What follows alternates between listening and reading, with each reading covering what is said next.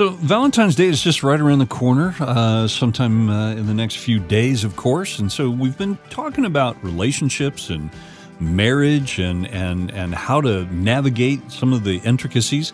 With us this morning is Dr. Greg Smalley, who has written just a slew of wonderful books and is the Vice President of Marriage and Family Formation at Focus on the Family.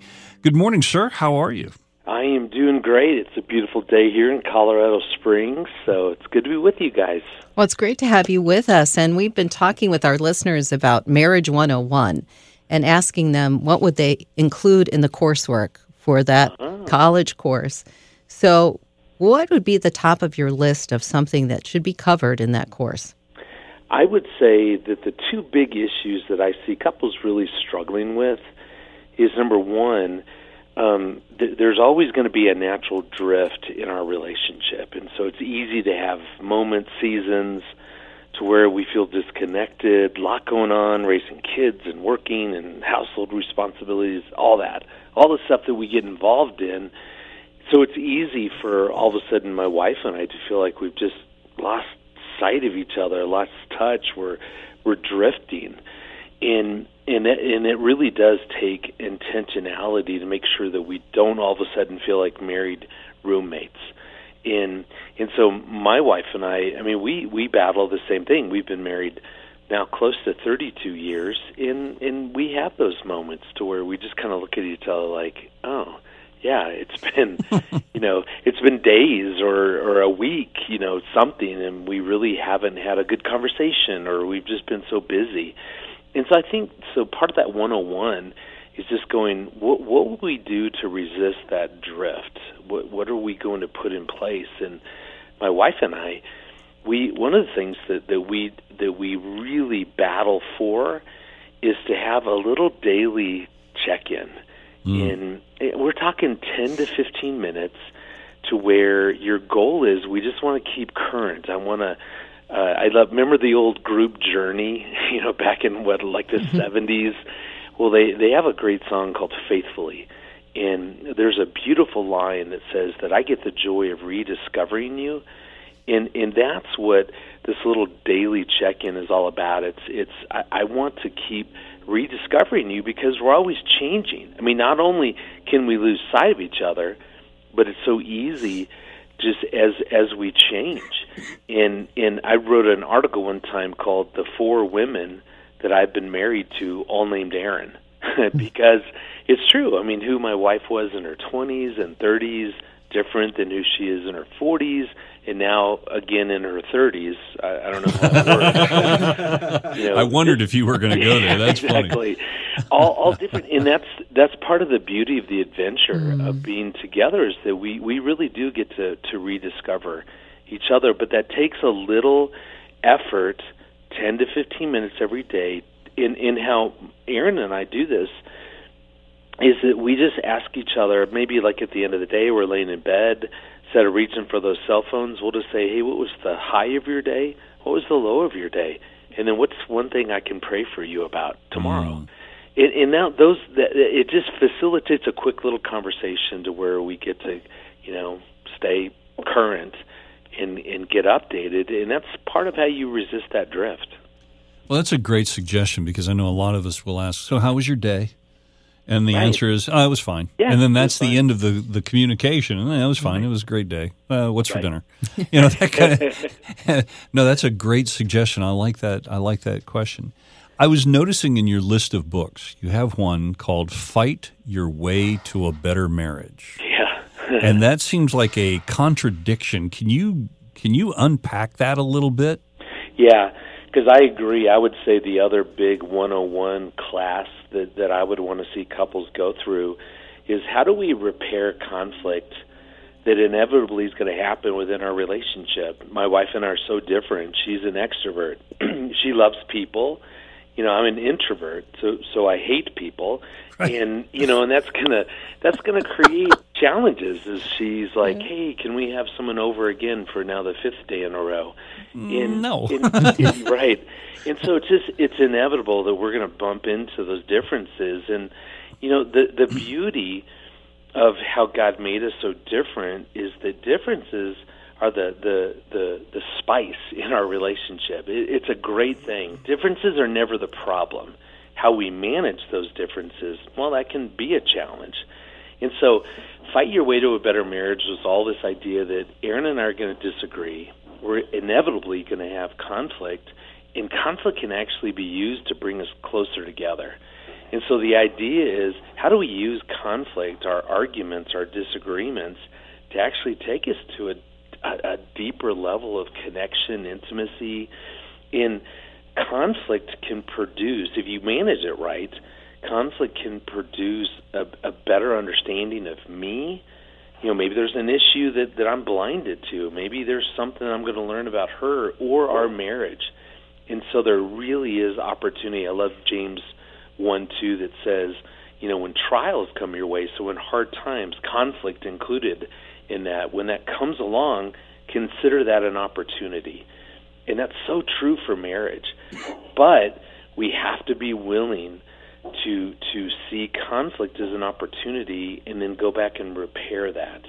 I tell couples it's not about resolving conflicts. As a matter of fact, I hate that word, conflict resolution, which we use a lot, because it sets up a faulty expectation that somehow we have to resolve these differences, when the truth is that most of these conflicts that we have, they're about things that, she's extroverted, I'm introverted. Well, in spite of Aaron's prayer, I'm not going to wake up tomorrow as an extrovert. These things are perpetual. We just have to accept we're different in so many ways, and that's going to create problems. So how about, instead of trying to resolve issues, what if we learn how to revisit after we've experienced a conflict and go, let's repair this? And so Aaron and I do exactly that. We'll have a tough interaction, and then one of us later on will go, hey, I don't know what happened this morning, or I don't know what that was about last night, but do we need to repair anything? And sometimes it's, we were both tired, hey, no big deal. There are plenty of times, though, it's like, yeah, you know what, I didn't like that. Let's revisit that. Let's repair that. In that, I tell you, that's another one of those 101. If we really commit to repairing our arguments and really resisting that drift, just those two things alone, it's going to keep us very, very connected as a couple.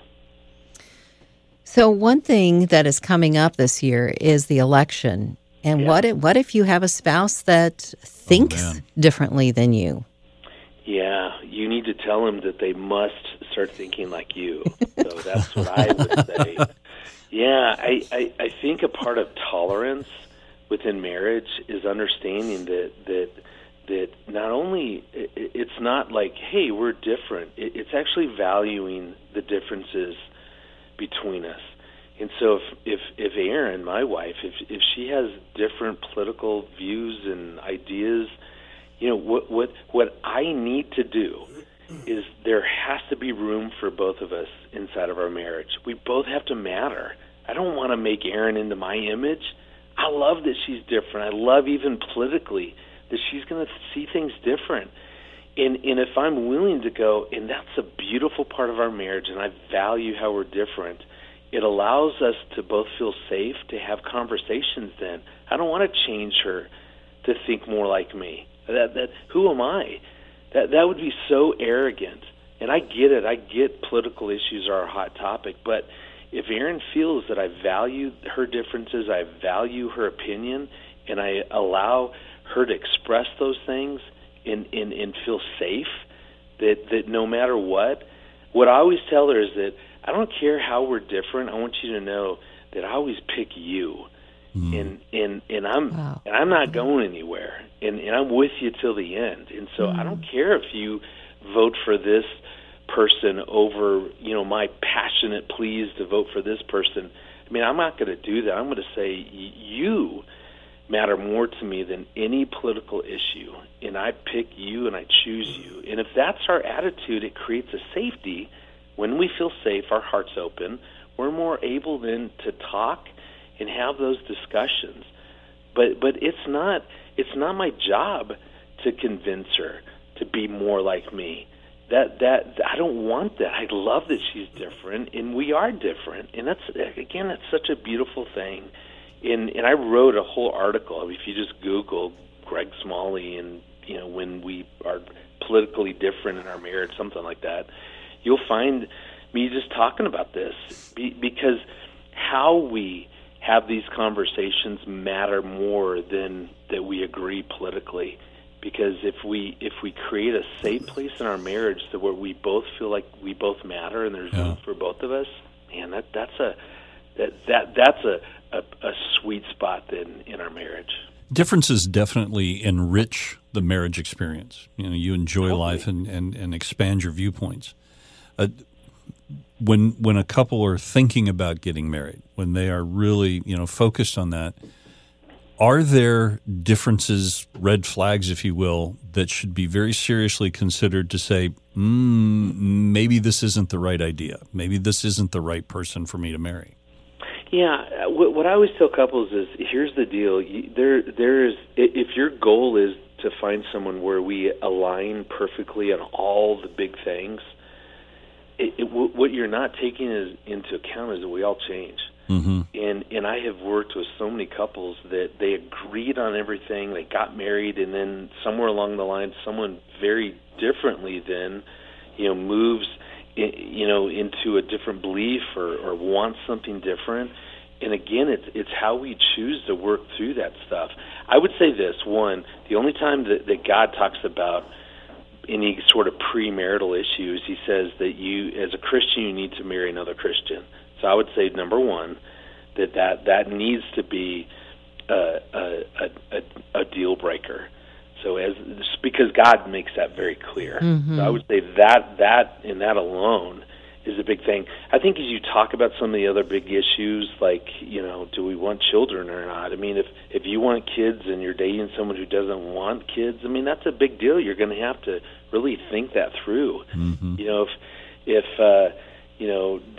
Maybe you're both pursuing, someone wants to go in the mission field and the other person is saying, I would never want to be a missionary. I mean, those big things you can navigate through, but again, the illusion that because we agree on everything and align perfectly prior to getting married, and that'll always be the same, or you change, that's so unfair. I tell couples, come on, you're going to change. I mean, I see this all the time. And therefore, let's just get good at how do we allow each other to be different, allow each other to change, and work through that in a way to where we both matter, and we'll figure out solutions as we hit these problems in a way that feels good to both of us because we're married. We're on the same team. We either win together or we lose together. So if that's the attitude, you can work through this stuff. But it's a myth and a complete illusion that somehow because we agree on stuff prior that we're going to always feel the same way and believe the same. That is not true. Yeah, it's so refreshing. Absolutely. Thank you for all of your exhaustive research in this area and the books and the advice that you give. We really do appreciate it. And all right, so how do we get this latest one? How do we get, just delve in and fill our brains with all the goodness that you've put together? Yeah, you can go to focusonthefamily.com and go to the marriage tab. The other one that Aaron and I do is we have a podcast called Crazy Little Thing Called Marriage. And so you can call in, ask a question, we'll answer it, and send you a book. So we'd love to connect that way as well. Wonderful. Awesome. Talking with Dr. Greg Smalley from Focus on the Family. He is the Vice President of Marriage. And thanks so much for being with us this morning. You're welcome. My pleasure. Thanks for having me.